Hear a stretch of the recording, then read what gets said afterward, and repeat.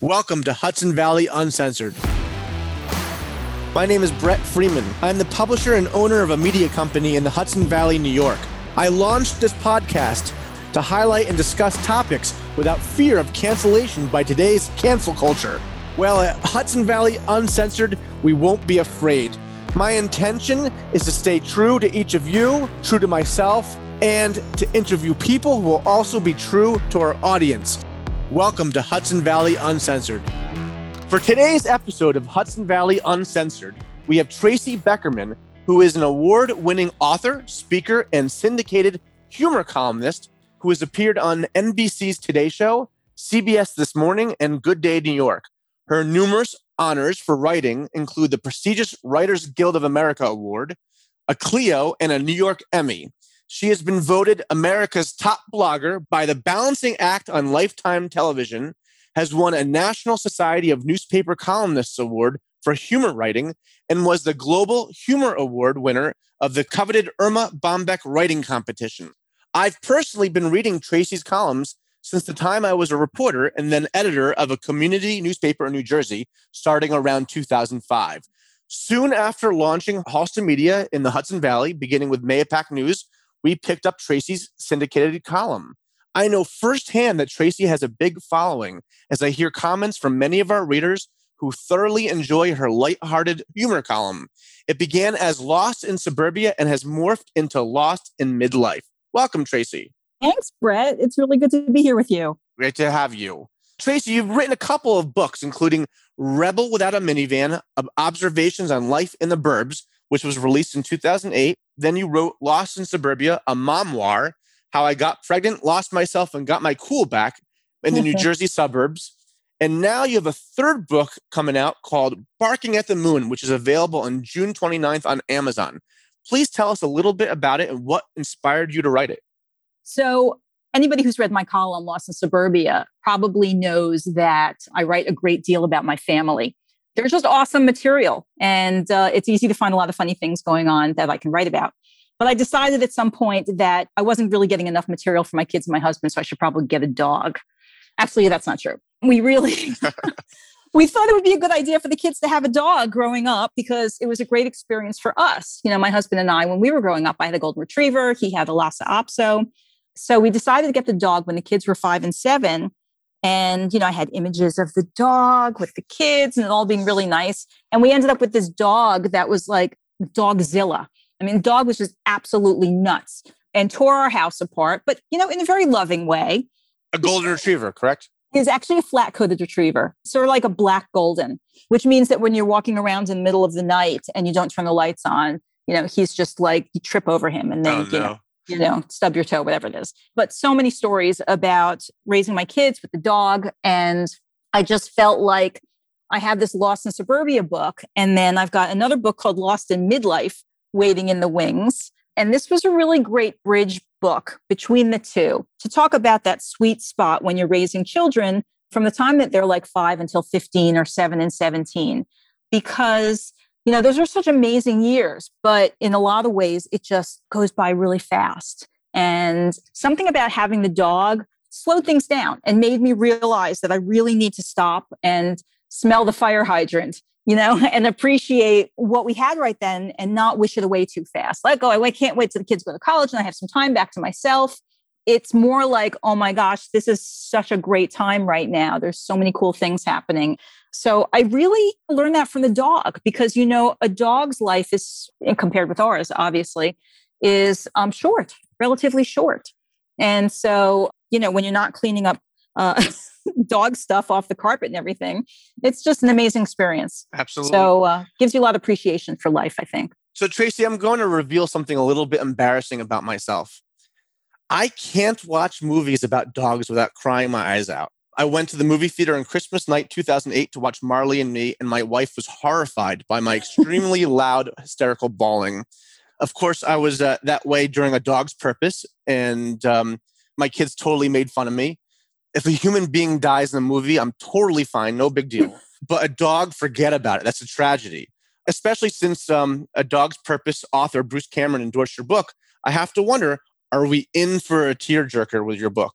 I don't want to give away the ending, But, that's what happens when you have dogs. Unfortunately, at some point, you no longer have them. And I'm with you. I just bawl at these movies. And the dog's purpose, oh my God, the dog dies in every scene. It was just because he keeps getting reincarnated over and over again. So, every 15 minutes, you're crying again. Yeah. So my book isn't like that. My dog doesn't reincarnate. We get him when he's a puppy until he's an old man.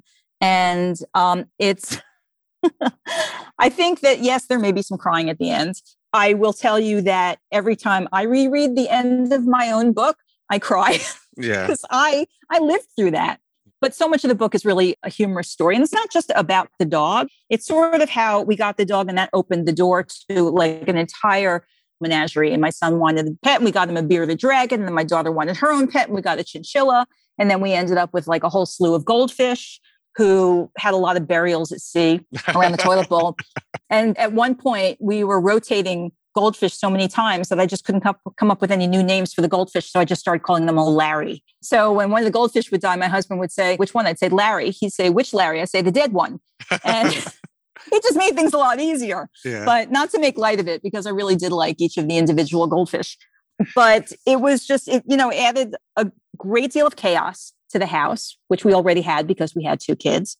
But it was a joyous chaos. So I think there's a lot of fun in that kind of hectic time of your life. Absolutely. So as a 42-year-old father of a soon-to-be 12-year-old girl, and I have a 7-year-old boy, I'm beginning to see life speed up myself. Everyone warned me not to blink, but I blinked, and now I have a sassy, moody preteen daughter. And I think of the movie Father of the Bride with Steve Martin, and I imagine when my daughter brings her future husband home, I'm going to hallucinate and see my former 5-year-old girl tell me she's getting married.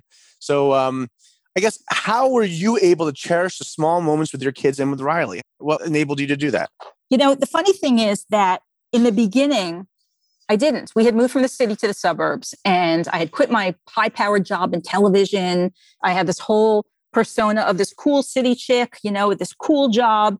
And then I quit my job to stay home with the kids, and we moved to the suburbs. I mean, that's when Lost in Suburbia was born, because I was literally lost. I just did not know what my identity was anymore without the city and the job.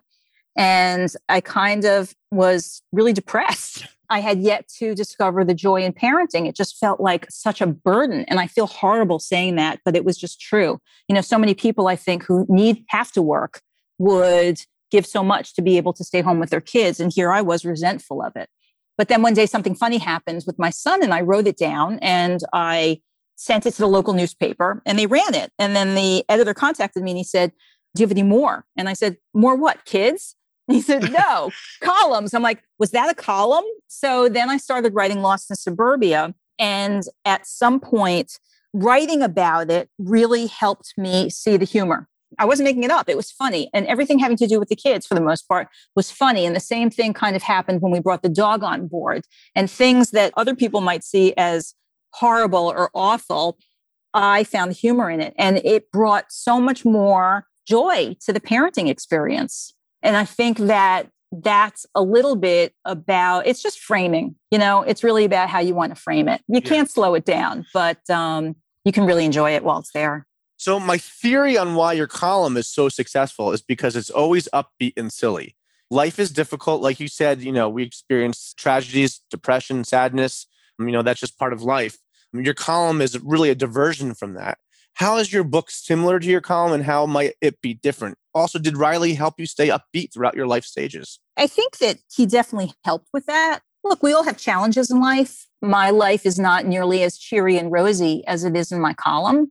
I'm not making stuff up, but each one of those columns is a snapshot of a moment in my life. And there are lots of other moments that are much more difficult. So, I'm a real person. I have real issues and things like that.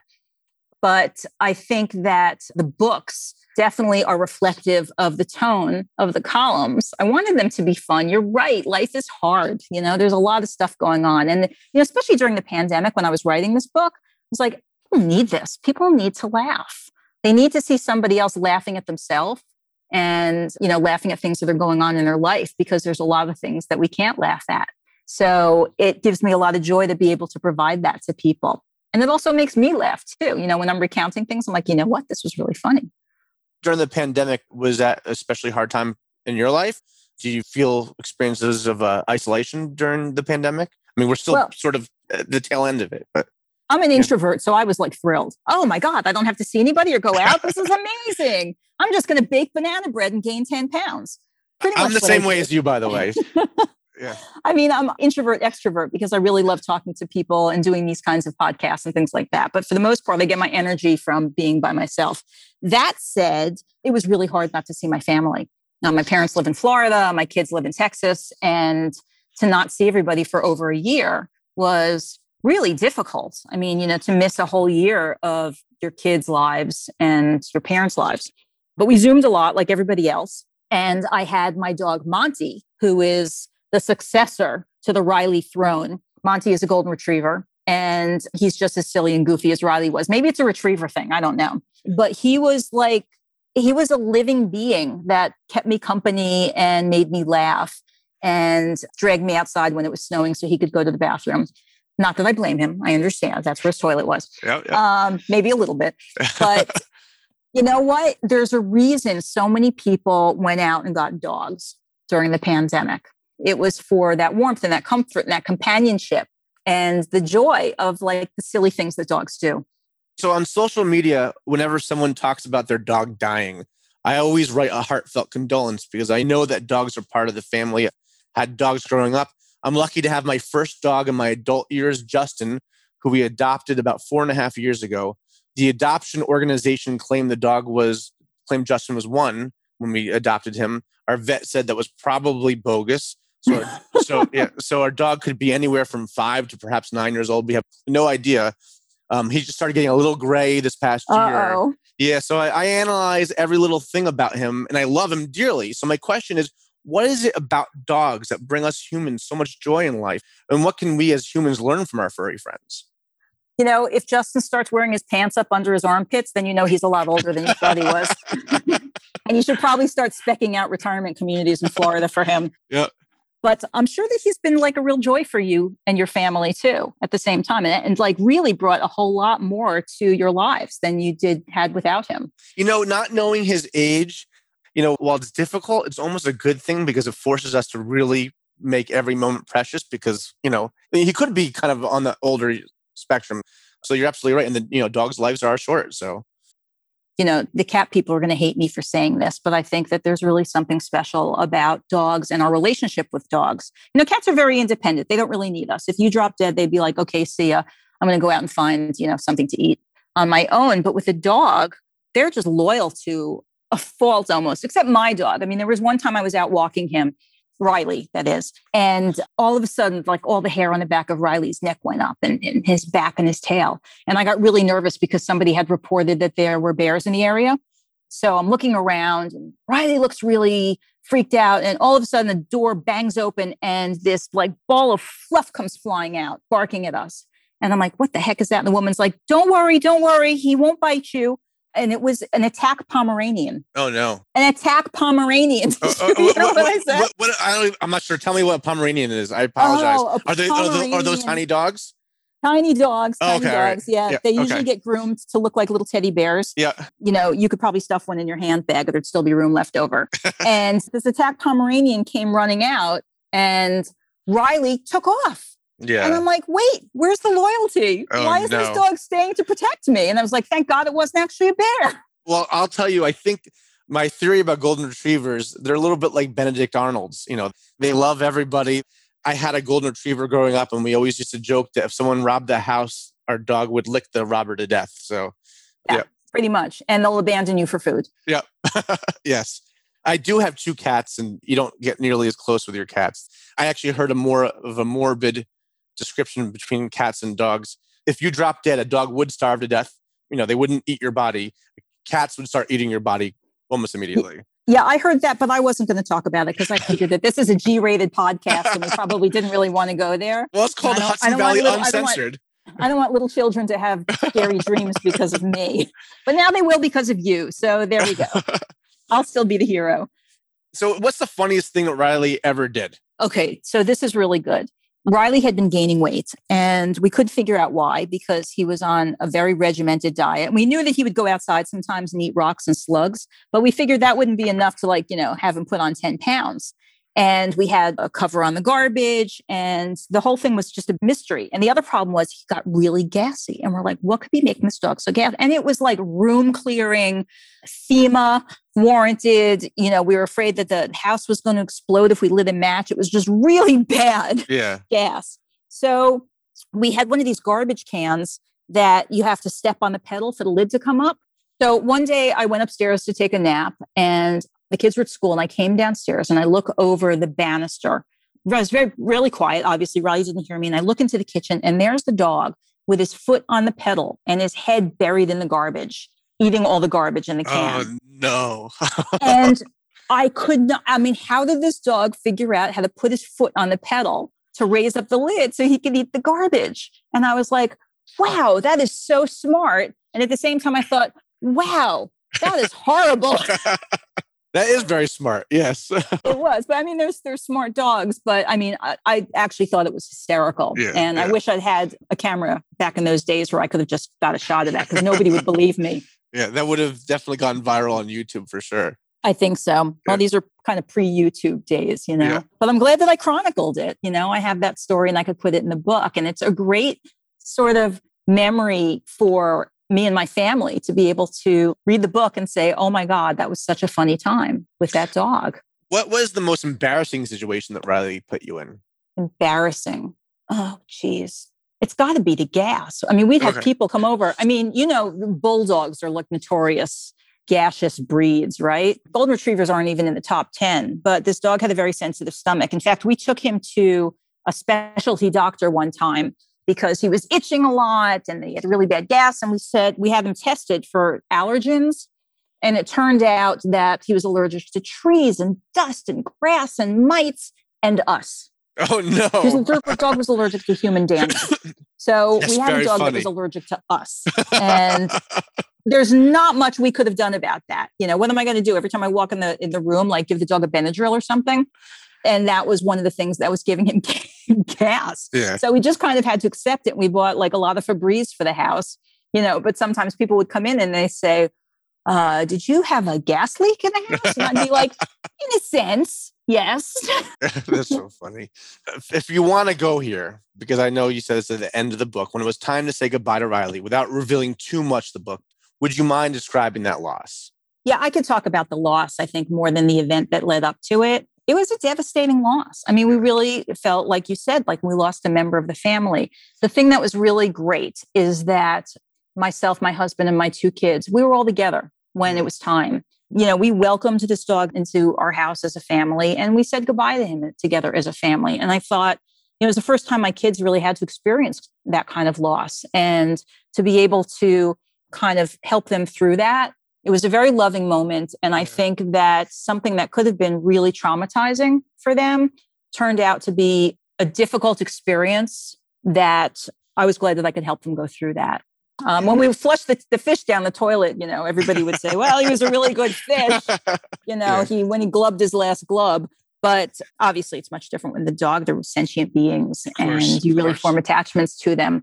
So now we can look back on that time and just think having this dog was a miracle. What was the other thing that we did that was pretty cool was when Riley's ashes were delivered to us, we dug a garden in the backyard and we planted a dogwood tree. Dogwood tree, yeah. Dogwood tree. Yeah. And then we sprinkled Riley's ashes around the dogwood tree. And damn if that tree didn't get like really big while we were there. Now that you have a new dog, Monty, well, first of all, how long have you had Monty? Monty is almost 9 already. Okay. I can't believe it. Wow. Yeah. How is living with a dog as an empty nester different than when you have kids around at home? What are the benefits as an empty nester? Okay. So when you have kids at home and you're raising the dog, usually the kids come before the dog, except in those instances where the dog may have like thrown up on the rug. And then you're like, kids, everything has to wait because I have to go clean up the rug.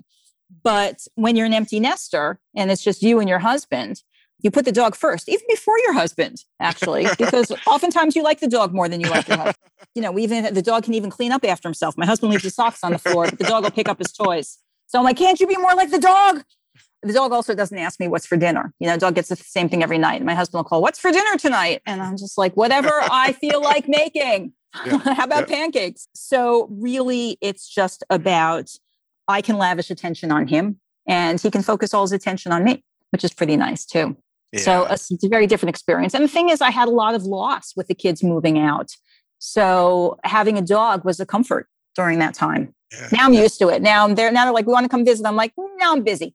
I have to say, following your columns also, I mean, sort of giving me a preview, and I'm a little bit earlier stage of my life, but it certainly gives me a preview of what I have to look forward to. And certainly a dog is going to be part of that, without a doubt. How did you come up with your book's title, Barking at the Moon? So I talk about this actually in the book, because after we lost Riley, I was sitting with my husband out on the porch and I was staring at the stars and the moon. And I said, I feel like barking at the moon in Riley's honor. And my husband said to me, do you know what barking at the moon means? And I said, no, I thought it was just barking at the moon. He said, it actually means trying to do something in vain. So, whatever it is that you're trying to do and it's not going to happen, you're barking at the moon. And I realized that it was sort of an appropriate analogy, because here I was trying to stop time, not have the dog die, not have the kids get older and move out. And I was really barking at the moon, because you can't do that. And I had that realization at that time. And so I was like, later, when they asked me what I wanted to call the book, I said, Barking at the Moon. And then the subtitle is A Story of Life, Love, and Kibble. Yep. And I think that pretty much tells you everything you need to know about this book. Well, I look forward to reading it. Tracy, how can your many fans in our audience obtain a copy of the book? You can go to Amazon, actually, right now, and type in Tracy Beckerman or type in Barking at the Moon. Either way, you will find it. It's available as paperback and Kindle. Everybody keeps asking me to do an audiobook, and I'm like, I would. But Julia Roberts isn't available right now to do the recording for me. Yeah. But anyway, so you can get it on Amazon. You can also get it off my website, www.tracybeckerman.com. Also, Tracy, how can your fans follow you? I know you have a newsletter and a blog and various social media profiles. I do. Thank you for mentioning it. I'm on Facebook. It's called Lost in Suburbia fan page, and you can join that. I'm on Instagram as Tracy in Suburbia. I'm on Twitter as Tracy Beckerman. And I do have this newsletter, which is a lot of fun, because if you don't have access to my column for whatever reason, it's always reprinted the week after it runs in the newsletter. And you can find a link to that on my website too. Thanks for bringing all that up. I always forget to mention that stuff. I'm terrible at self-promotion. Absolutely. That's my job. Tracy, is there anything else you'd like to add? I mean, I'll tell you, I enjoy this conversation. I mean, I think dogs are wonderful creatures. And again, I'm excited to talk to you, frankly. I mean, I've been following your column for many years. So it's kind of neat to be able to speak directly with you. Before we started recording this podcast, we both said this is the first time we're talking ever. So, this is very exciting. Is there anything else you'd like to add? Brett, I want to thank you so much for carrying my column in your newspapers all these years. And I hear from your readers a lot. They've invited me to yoga classes and out for coffee. So we've really connected. Yep. It's really nice to be able to reach your community with my columns and share the humor of my everyday life. The other thing too is that I definitely recommend dogs as pets, because they're wonderful companions and they definitely enhance life.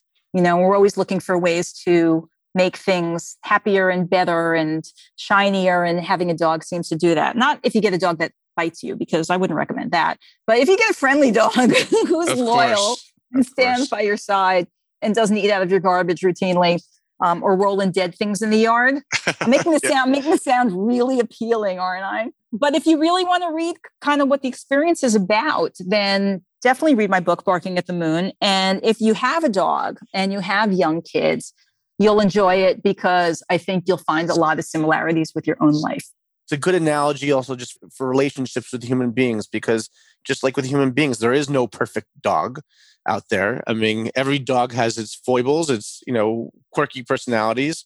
And so I think people who are going to get a dog should probably realize that, there's nothing perfect. You're not going to get anything perfect. That you should love the dog unconditionally, regardless of its little quirks. Well, the key is to train dogs early and make them human beings, not human beings, make them fit members of society. Yeah. Whenever I see a dog acting out, it's not the dog's fault. It's the human's fault. It's the owner's fault, because they haven't taken the time to teach the dog how to behave. And here I am saying, we taught our dog everything. And, he's still a one dog wrecking ball. The one thing I do recommend is that you don't try to housebreak a dog in a hotel. That was something that we ended up having to do, and it doesn't work out, because we had been shut out of our house. There had been a big storm and we couldn't live there. So we went to the hotel, and the dog was only 8 weeks old. Oh, no. So we were trying to do it from there. And it was really difficult. In fact, one time I knew he had to go out and I was on a phone call for work and I didn't know what to do. So I figured, I'll just put him on the bed. He won't pee on the bed. Like, what am I thinking? Of course, the dog's going to pee on the bed. And he peed on the bed. He peed on my son's bed. So I called housekeeping and I knew that they would charge me for the dog peeing on the bed. So I told him that my son did it. Oh, God. And, he's 7 years old and somewhat traumatized by that. And then later on, after the dog was neutered, we needed to find a way to keep him from licking the area. And for a number of reasons, we couldn't do the cone. So I ended up putting him in boxer shorts. You pull the tail out of the pee hole. But the only boxer shorts that would fit him were my son's boxer shorts. So, I'm responsible for my son having to have years of therapy. But it definitely added some humor into the situation. Anyway, that's all I got, Brett. Thank you so much. Tracy, thank you so much for being on this podcast. I really enjoyed talking to you, and best of luck with the release of your book. Thank you so much. Barking at the Moon, A Story of Life, Love, and Kibble. It's actually available now. Take care. Thank you. Bye-bye. Bye.